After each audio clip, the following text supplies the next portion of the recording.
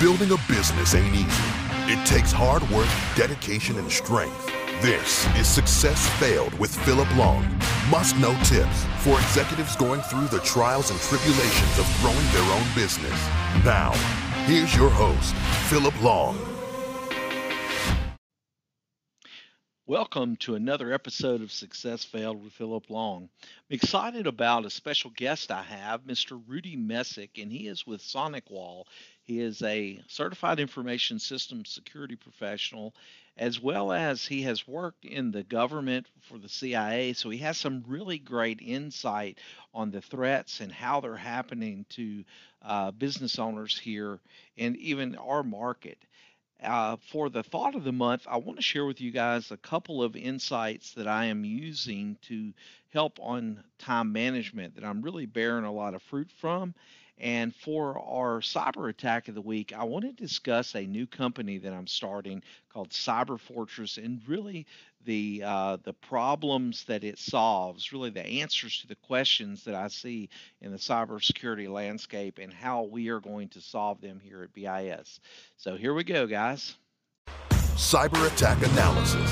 Let's break it down.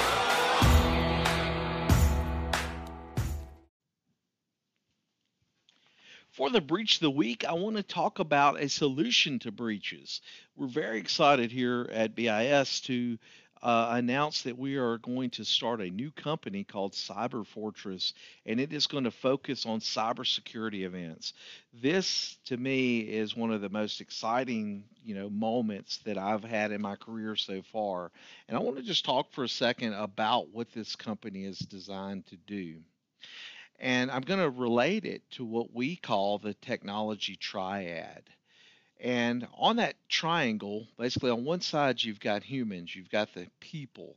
On the other side, you've got the technology, and on the bottom, you've got the security. When I started this company, 20 years ago, really the security element wasn't even there. It was more about, just the people and the technology. But of course, today, with all the risk that's out there with data breach, ransomware, and all that, we have a big element of security that is in play at the moment. But I think when you look at that triad, you have to understand that people, they're emotional creatures now more than ever.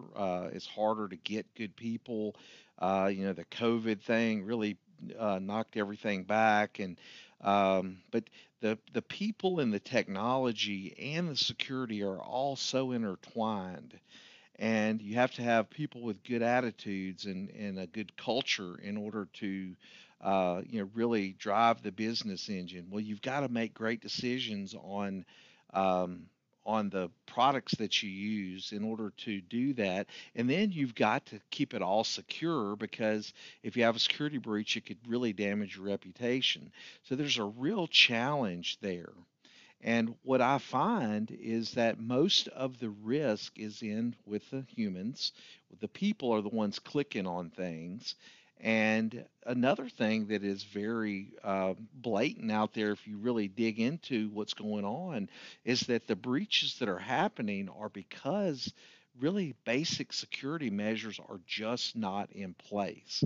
So what we're doing at Cyber Fortress is we're coming out with what we call a zero trust relationship, where our business information solutions company, who does all the work all the time, and again, you guys, the humans, the people who we do the work for, they love each other. And a lot of times that client is so, thankful to have the problem solved, that they put too much trust in the person who solved it, the guys that, my employees at BIS. So what we're doing is forming a company called Cyber Fortress, as I said before, and it is going to be watching over, from a security perspective, of the work that is taking place by Business Information Solutions. And we are going to be delivering reporting to our clients in a way that I don't want them trusting us. I want to trust but verify between all parties. What's going on in the marketplace is the business owner is trusting their IT people way too much. And the IT people are busy trying to keep everything working, they're not so focused on the security of it. And so what we're doing is offering a third component that is going to be the one that stands in the middle there and says, listen, business owner, we're going to prove ourselves to you through reporting and through what we call technical business reviews. And to the IT side of the house, we're going to say, listen, guys, we're going to be checking up on you on given intervals to make sure that everything is in line with the way it should be. And I'm really excited about this because it can enhance our ability to do things within this smaller team, what we call endpoint detection and response. So lot to be said about this, and I'd like to invite you guys to come on out to an event. I talked about it at the end of my podcast with Rudy Messick. I'll say it again here, but join us for on July the 29th at 11 o'clock at the Original Oyster House to find out more about what this company is going to bring to the market, because there is not another company in our market doing this, and I'm really excited about it because I think it's going to really solve some problems for our businesses here, not only on the coast, but we're going to go national with this. So we're gonna grow from here and get really be able to help a lot of business owners. So we're really excited about it. But come have lunch on us at Lunch and Learn, and to find out how, go to askbis.com and then click on the events section. You can sign up right there, or you can always email me at plong@askbis, and I can show you how to get signed up. Hope you guys are having a great month out there. Interview an expert. Now, let me introduce you.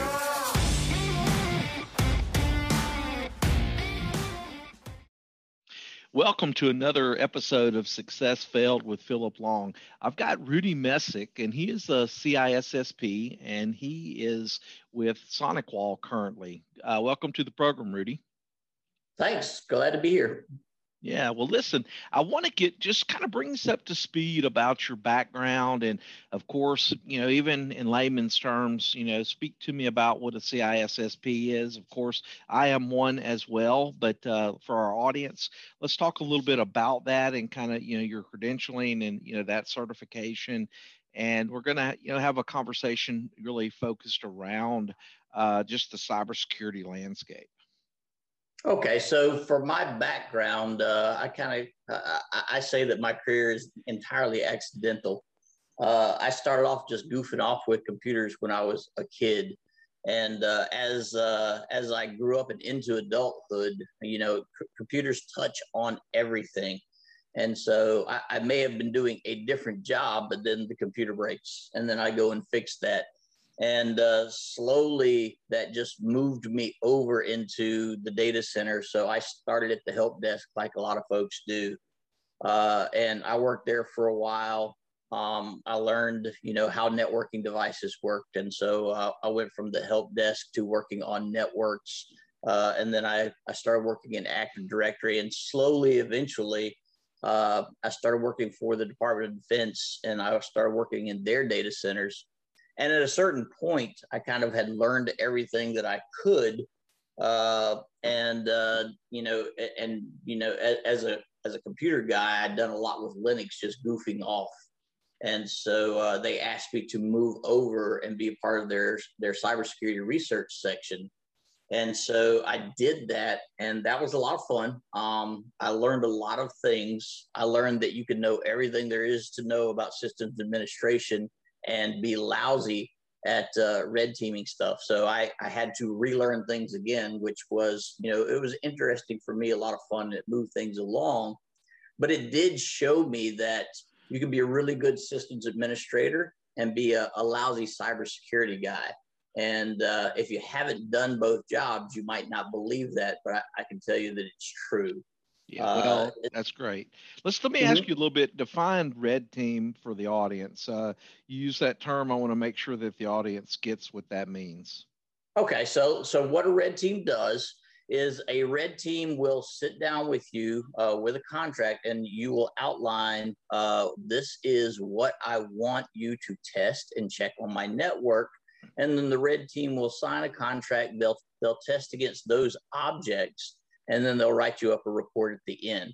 And so some folks advertise that as, well, I'm hiring a hacker, and if he can't get into my network, then, you know, we're safe. And so the red team is not going to take your network down. The red team is concerned about your business processes. The red team is going to color within the lines. And so one of the things that's hard to get folks to understand is a red team coming in and saying that you're great. They still have to obey the rules. There's still limitations that they have. They're not trying to ruin your business. And so you have to remember that the red team can only do so much. Sure. You still have to worry about, okay, you know, the bad guy doesn't have to worry about bringing my network down. The bad guy doesn't have to worry about getting to my network through someone else, because a red team can't do that. You hire the red team, and you know, if an attacker is going to come to you through someone else, you can't hire that red team to, you know, hack your partners. And so it is a great experience. It's eye-opening for a lot of folks, but it's not the end-all and be-all. And if you pass a test by a red team, you can't sit back and say, well, we passed, we're good, we don't have to do anything else. Got you. Yep. And then on the CISSP, so you had asked about that, and so I'll touch on that really quick. What ended up happening with cybersecurity is like a lot of jobs. There's a lot to it. And so they recognized that, you know, as far as being able to manage cybersecurity and say, okay, I'm the guy that's in charge of cybersecurity for this organization, you had folks that may have come up through email security and been good with that, or folks that came up with, you know, through physical security and been good with that. But the CISSP says, look, you don't have to be a great technician, but you do have to be someone that understands security and how it all fits together. And so what I tell folks is the CISSP is a management certification. It's not a technician certification. And one of the big benefits for that of folks is a lot of your technical certifications, they're not worried about your business processes. In other words, they say, all right, we can't have this turned on because it's dangerous to the network. But the CISSP can look at that and say, well, that's a business process that's important. And so instead of saying we can't turn it on, we need to figure out how to turn it on securely because we have to use it. And that's how it's differentiated from a lot of your other certifications. Yeah, I call it kind of like the CEO of cybersecurity, because he's going to look at every aspect of the business and has to know, you know, large quantities of information about all the areas of security, but isn't necessarily going to be down and clicking the buttons and doing the check marks, but it's going to be able to, you know, have a good business acumen, as well as, you know, looking at your physical, looking at your, you know, your cyber, your software you're using, really the, you know, a comprehensive, you know, look at security. And that's why I got it, is because of, you know, being able to help business owners from that area. So I want to jump in. Let's, you know, a little about you. I want to jump in and just talk to you about, you know, you're seeing this, and of course, you know, you see a lot through the lens because you work at SonicWall, which is a major vendor for you know, cybersecurity. But we're seeing all of these events, and I almost feel like the small to mid-sized business that I'm working with, they feel like it's just, there's nothing they can really do. I think they almost feel like they keep seeing every few days a major breach happening, and there's nothing they can do. And, you know, what's your take on that?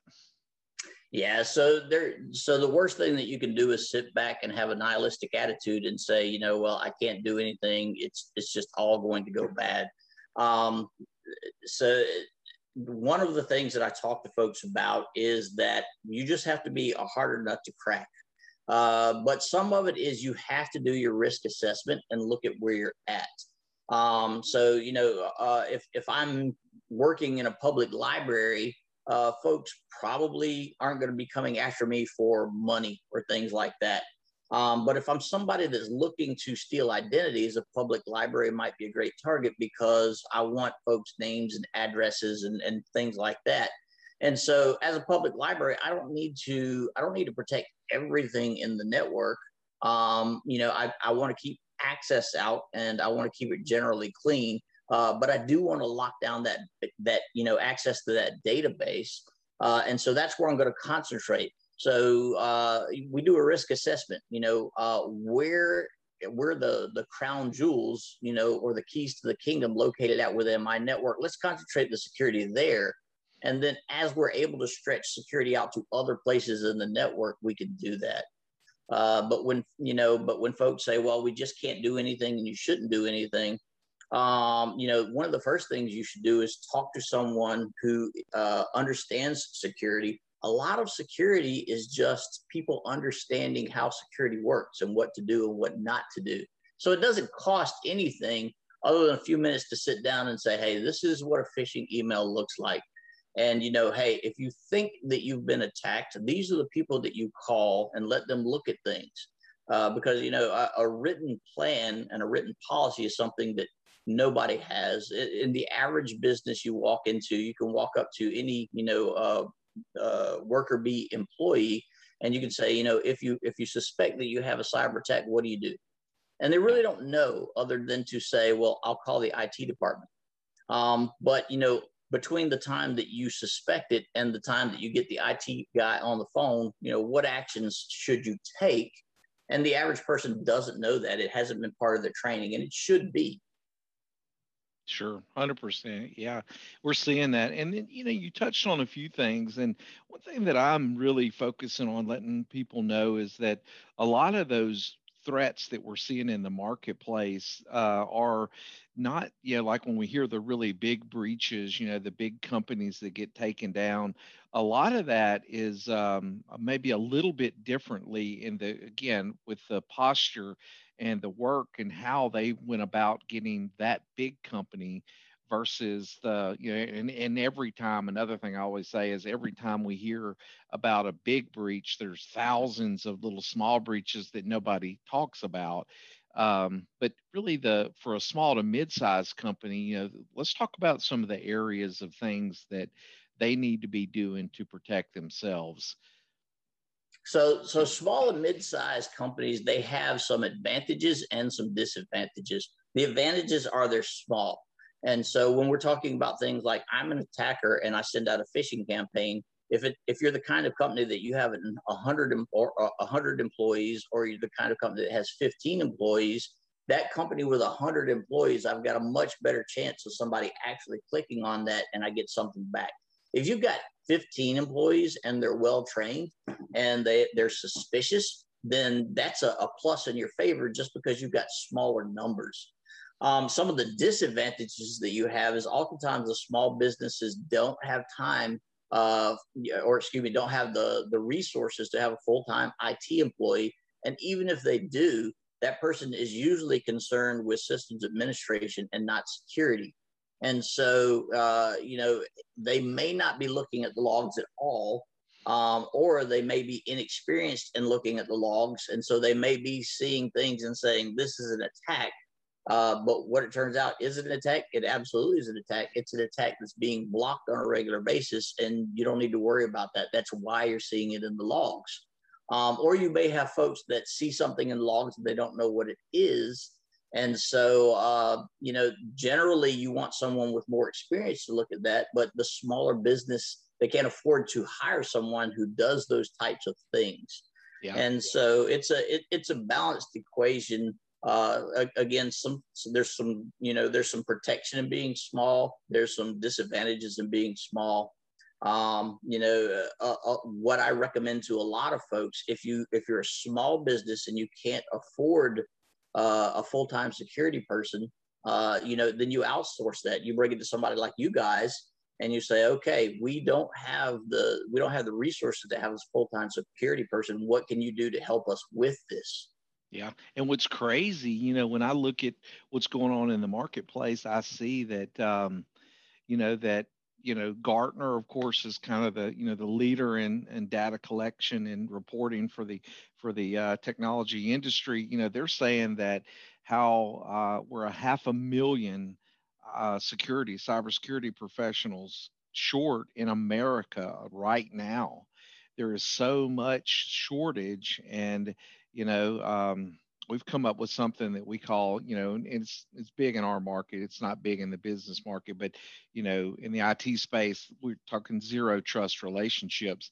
And I'm Hmm. relating that to the relationship between really the client, our client, and our technicians, like the managed service provider company.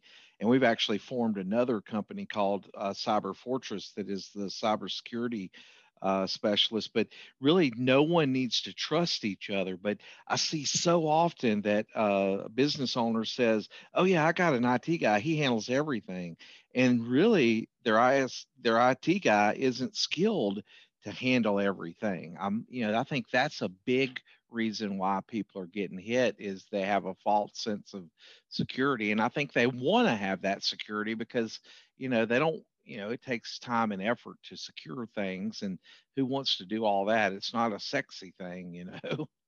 Yeah, so I've seen it quite often that you go into a small business place and when I meet the IT guy, where did you work before you're here? Well, I was at Best Buy, and all he knows how to do is format the computer and reinstall Windows, and that's how he fixes everything. He doesn't understand networking. He doesn't understand. He can't, do what we call a subnet, which is just the way that a network is divided up. He doesn't have the technical acumen to do those types of things. But he's being paid, a decent salary, according to what the boss thinks. And there's no one else technical there to challenge him. And so Yeah. what ends up happening in a lot of cases is when the boss comes in and says, why is this like this, like this? They're technical enough to be able to make up a lot of excuses that sound, really convincing, but it's just something to dazzle the boss. And they use a lot of terms that the boss won't understand to make it sound like, well, I'm smarter than you. And that's just the way it is. And so then, unfortunately, the boss says, well, my IT guy said it can't be fixed. And so we'll go on with that. And Yeah. so, And, another side of that, I think, too, is that, the IT guy shows up at midnight to make things and, get it back going again, or whatever. So, there's an emotional attachment to this person that also maybe lets the guard down on the business owner. They have a relationship, and that's where yeah. that term zero trust to me comes in is, look, you got to trust, but you got to verify. And yeah, we're Well, we're so putting so that guy, controls in place. that guy that comes in the middle of the night to fix stuff. So when I talk to folks, they think he's a hero, and I say he's the villain. And I've seen that before. You have networks where people say, my IT guy doesn't do anything.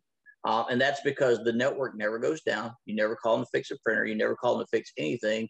And what folks don't understand is that guy is working really hard because he's looking at things and fixing things long before. And, the guy that comes in the middle of the night, oftentimes it's that inexperienced guy that we talked about. And the reason he's coming in the middle of the night is he should have caught this hours ago and didn't. And so, that to me, that's another sign is when your network is running smoothly, and you think your IT guy is not working, that's not the truth at all. The more stable your network is, the harder he's working. Yeah, that's right. That's exactly. And I think when I look at, I've been doing this for 20 years, and back in the day, we call it the technology triad. Is kind of what I'm referring to now. Is where we have, the technology on one side of the triangle, we have the humans on the other, and then on the bottom we have security. But Mm-hmm. back when I started, really it was more of the humans and the technology. The security aspect wasn't really that relevant 20 years ago. It was more Yeah. about let's make this thing work. Let's keep it where it's fast and the people are happy. And now we have this whole other element that is extremely important. And each one of those components are very intertwined, where like if like say working from home with COVID, we see this thing going on with the people. If you don't give the humans the technology they need, they'll go out and find it themselves. They may go go and get a personal Dropbox and start moving Yeah. corporate files into their personal Dropbox and, basically spreading the data That's a all term. over the place. So we have a term for that. It's called shadow IT. Sure. And that is where, within the company, the IT shop is not giving me what I want. So I come up with my own IT resources that the company's not aware of and doesn't know that I've introduced. And so that's called shadow IT. And that's to the point where, I want a wireless connection in my room. I don't like this wired connection that the company has me to. So what do? I go and buy a wireless router and I connect it to the wall. But I don't know anything about network infrastructure. So what did I do? Well, it has an IP address on it from the get-go that the manufacturer gave it, which may be the same as the IP address of your gateway. We've run into this before, and take the entire network down. And so, not only is shadow IT bad for you, but shadow IT is your insider threat. Yes, 100%. And we're seeing that a lot too, as far as, if you don't give people the right tools and you don't lock down the network in a way where these people can't hurt you, they will hurt you. So very much that's exactly the kind of things that we're seeing. As it relates to cryptocurrency, what's your thoughts? If there's some things, and I don't think that the government's going to step in here, but when we start to see the Champion pipeline get breached, and I mean literally that very much could have been even worse than it was, because all of a sudden we don't have fuel to large sections of the country. That affects absolutely everything, and it causes panic and everything. And there was a minute I thought to myself, I was like, I wouldn't be surprised if the government doesn't step in here and start regulating cryptocurrency, because if they were to do that, in my way of thinking, and I want to hear your take on it, that would definitely put a big stop, or it would definitely, the bad guys would have to figure out another way in order to get paid, and it would make it very, very, very difficult. What's your thoughts? Now, I'm not an advocate for doing that in any way. I'm just thinking of, I'm just thinking outside the box, like, how the heck can we stop these guys? Well, so one of the things that people often so people will tell you, well, cryptocurrency is so famous because it's untraceable, or so popular because it's untraceable. It's actually not untraceable. It's very traceable as far as, where did it go? Yeah. And so it might not tell you who it went to, but all of this has to run through banks and accounts and things like that. And so it does leave an audit trail of, how did it get to where it is now? So that's part of it. You don't know who owns it, but you can tell where it came from. And so if you say, if you find cryptocurrency, you can tell, okay. And you mentioned Colonial Pipeline. If Colonial Pipeline paid it, you can tell that this at one time, went through their accounts. And so that's one aspect of it, is there is some amount of traceability to it. The other thing is that we already have governments that are stepping up and saying that they're going to recognize cryptocurrency, and with government recognition is definitely going to come some government regulation. I'm not a real big understander of cryptocurrency. I still don't trust it. I don't like it, because at the end of the day, it's backed up by nothing but an idea. It's not backed up by gold. It's not backed up by silver. It's only valuable because people decided it was valuable, and people can one day decide that it's not valuable anymore. The other thing is, if you're in a very poor nation that has no digital assets, how do you even store that? So they're not even, your poor nations aren't even going to have access to cryptocurrency. And so it creates a lot of problems that governments are eventually going to have to step in and say, if we're going to do this and it's going to happen, and we want to protect our citizens and make sure that folks aren't losing vast amounts of money, they're going to have to come in and create some kind of laws around that. And so, today's digital environment is very much, excuse me, going back to the robber barons, where we had the iron, steel, and railroad barons. Yeah. So today, and we had those monopolies. So today is very much like the robber barons have been reborn for the digital age. And so just like we didn't have a lot of good laws to protect folks back then, and the government had to step in and make that, The government's going to have to step in and see that right now, the average person, and I won't say American because it's a worldwide problem, the average person is being abused by these very large corporations that control everything. They're buying up their competitors, so you can't compete against them. They hold all of your data, and if they're breached, there's not much you can do to, because they've got more money than you. They've got bigger lawyers than you. They've got, lobbyists in Congress to protect them. And so we're in this period again, and sooner or later, somebody, the government's going to realize this, and then the people are going to demand that, okay, we need some laws created around this. People need to be protected.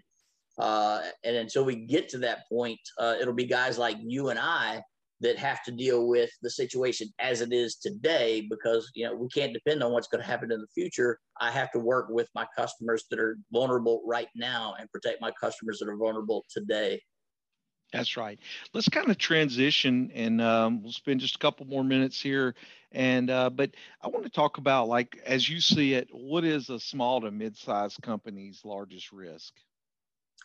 So the first thing that I talk to folks about is you have to do a risk assessment before you do anything else.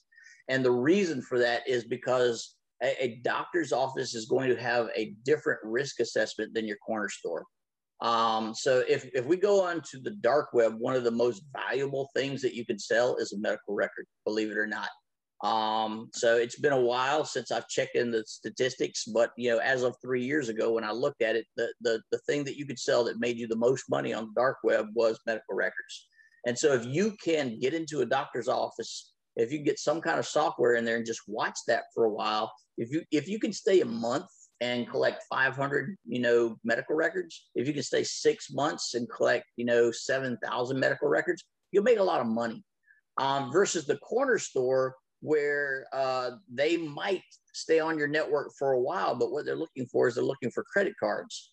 And so, that particular criminal is not looking for the medical records. He's looking for a credit card, but he also knows someone else may be watching that cash register. And if he waits too long, that other guy's already using the credit cards, and I've collected all these credit cards, and there's nothing, they're not valuable anymore.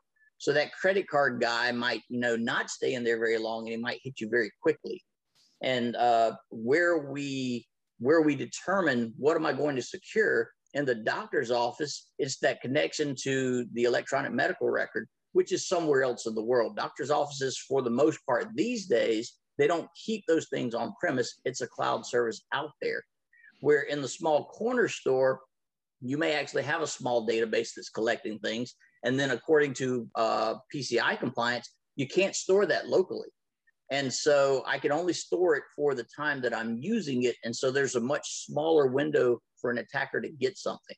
So the first thing that you have to do is just make a risk assessment based off of what kind of business do we have? What do we have that the bad guys want? And then how is that vulnerable? How is that coming at us? And I suggest that most folks don't try to do that on their own. I suggest you start the process on your own, but then call someone in who has experience on securing things and talk to them, because the average person knows what they have that's valuable, but they don't know how someone's going to come at them to get that. Office 365 is a wonderful product. It, in most cases, comes with OneDrive. OneDrive can be a Trojan horse, and people don't understand that until they call a security expert in to talk about this. And then you remind them, you have Office 365. An employee can go home on a non-corporate computer. They can do some work, upload it to OneDrive, and when they come into work, you pull it down from OneDrive, and you may introduce something that way. So that's a way in. That's something that you have to look at. If you're a bank, someone could just email you a package of 10 keyboards, and then everybody asks, who ordered these keyboards? I don't know. They sit on the shelf for 6 months, and then finally somebody says, I need a new keyboard. They pull that out, they plug it in, that keyboard calls home, and now everything that you type into that keyboard is going to someone out on the internet, because nobody said, we didn't order these keyboards, we shouldn't use them. And those are the kinds of things the average, office manager or the average system admin isn't going to think about, that you need a cybersecurity expert to come in and talk to you about these things. Yep, that's right. There's so many ways into a network, and I couldn't agree more. As far as really, getting a baseline of, I always ask people, "Where's your data? Where does it live?" And now with the whole work from home thing, and they're saying that probably 30% of people are going to continue to work outside of the office, some period, if not all the time, but at least Hmm. sometime. I think the dynamic has definitely changed where people realize the world can run and not have to be in an office, and people are going to exploit that freedom, where they can have a bit more flexibility in their schedule and to make things work. So we can sure see how that's going to move us, and it's going to put us at risk because our data is going to be further outside the camp, if you will. So we got that to think about. But that risk assessment on where's your data, because really, data is well, I like what you said earlier, the crown jewels. That's what they're after. Yeah, and I do want real quick. So you had mentioned work from home, and so this is something that just this week, if you watch the news, folks are reporting, and that is employees are saying, "Hey, we've got COVID under control. Come back to the office." Or excuse me, managers are saying, "Come back to the office," and employees are saying, "You know what? If you're going to make me come back to the office, I quit. I'm going to go to work somewhere else where I can continue to work from home." And so that made the news most especially at Apple, because Apple was one of the first places to say, you know what, it's time for everybody to come back to the office. And a very large percentage of the Apple employees said that, either A, we're not coming back, or B, we're coming back long enough till we find a work from home job again. And so now that folks have gotten a taste of that, they're going to demand more of it. So you're right, that's not going to go away. Either if it's from the employee finding out it's cheaper to have folks at home, or excuse me, the employer finding out that it's cheaper to have their employees at home, which is the case. You don't have to have a cafeteria, you don't have to have the bathrooms, you don't have to turn the electricity on, or you have the employee themselves saying, I like this work from home thing. This is all I'm ever going to do. The work from home is not going away, and folks are going to have to be able to do that securely. And the zero trust model that you talked about is the only way to do that with remote workers. Yep, exactly.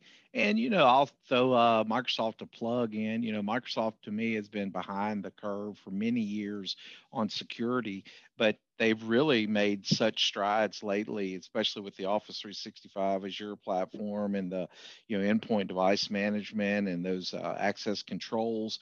In that one license, you can really go a long way with security. But the problem that I see is that there's no office manager or owner that's going to be able to go in there and set up all that and make it work effectively, because it's complex. I mean, it's so Yes. does so many things, but it's none of the security is turned on by default.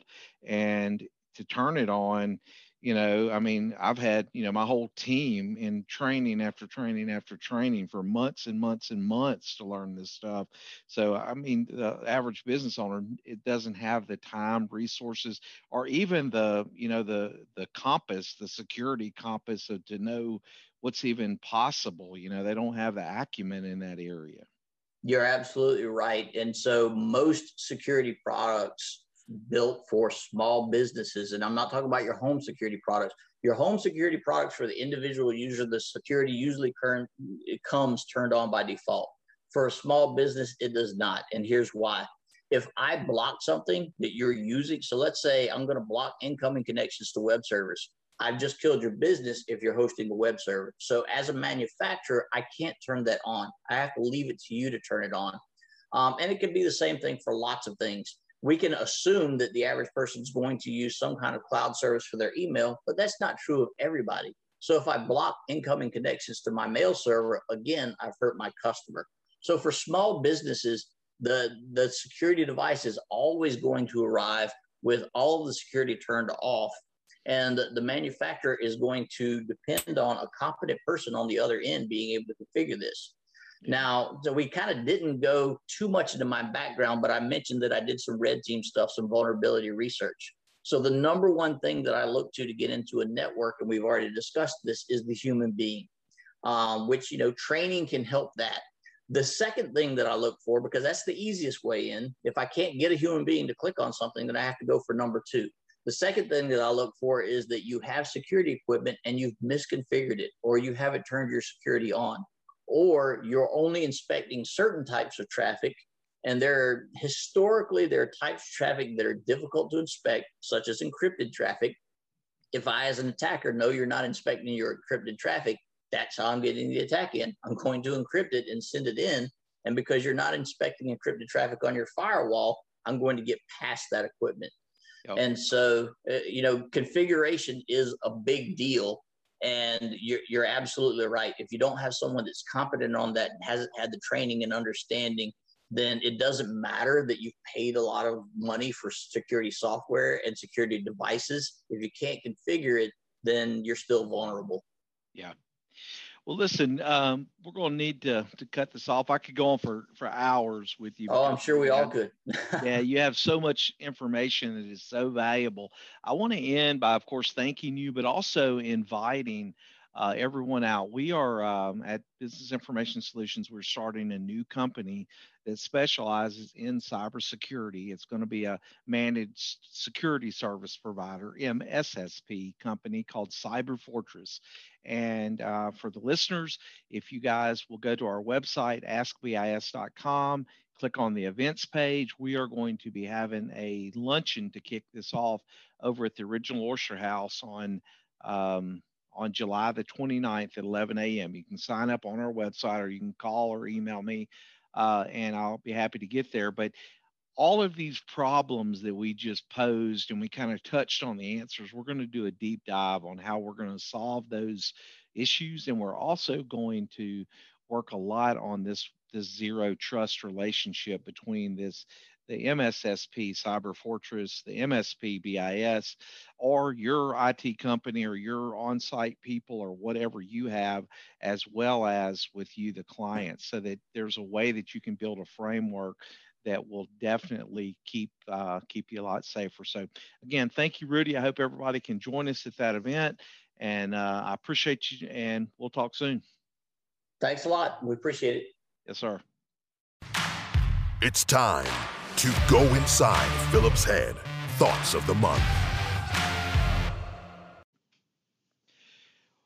For the thought of the month, I want to talk to you guys about something that I learned years back. I took a Stephen Covey course in time management, and it is a simple exercise that I am pretty diligent about doing.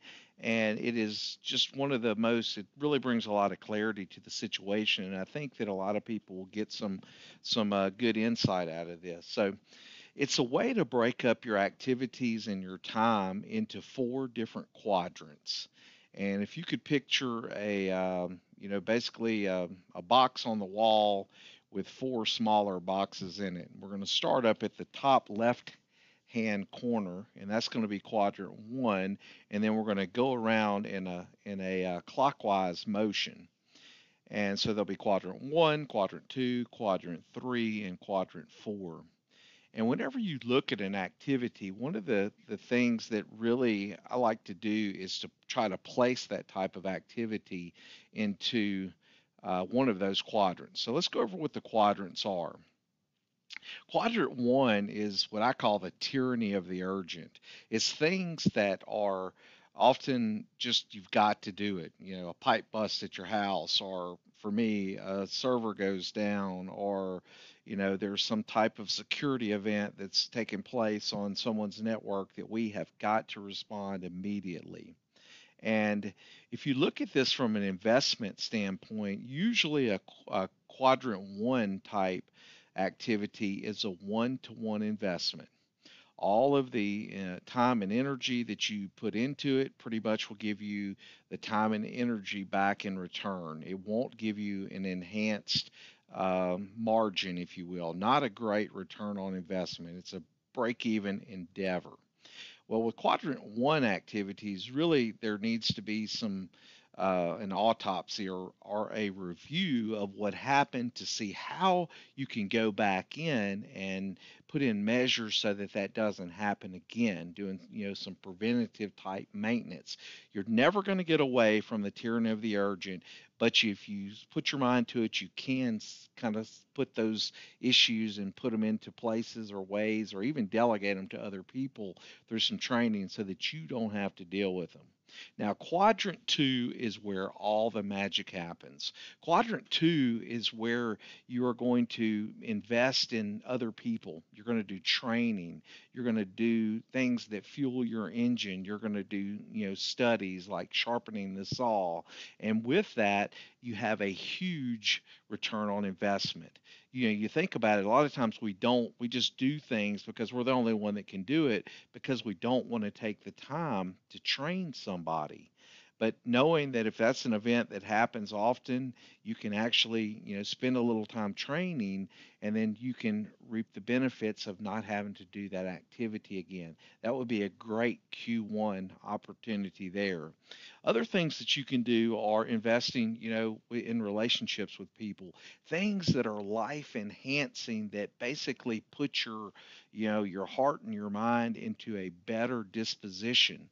Because as human beings, we operate so much better whenever we're not in a emotional state of negativity, or challenges are not around us.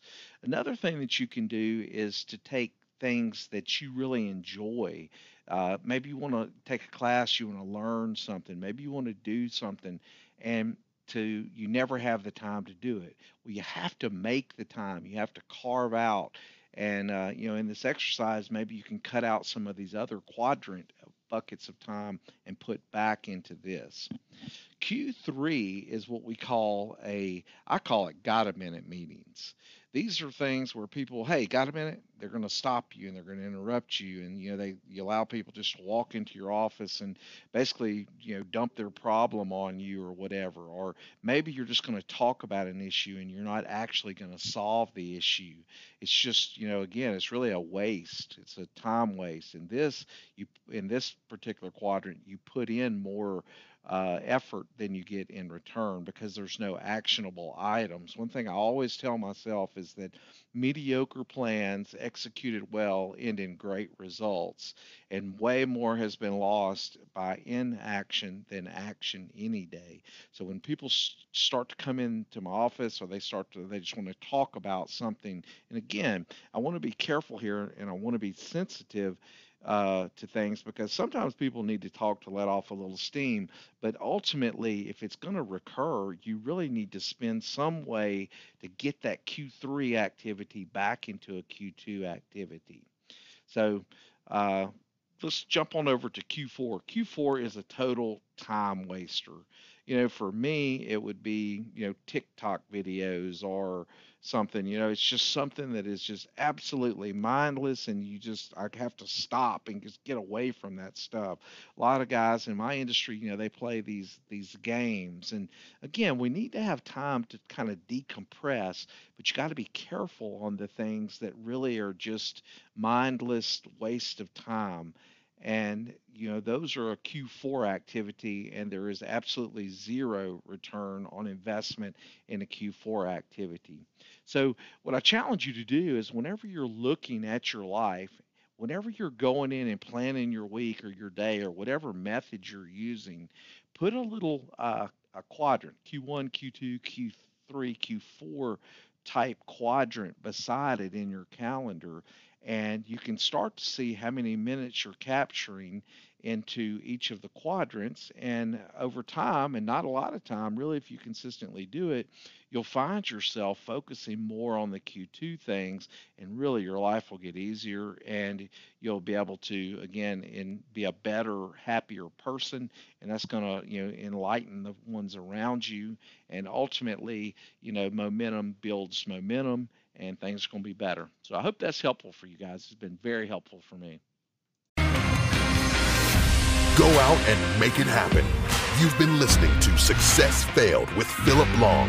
Check out AskBIS.com, brought to you by BIS.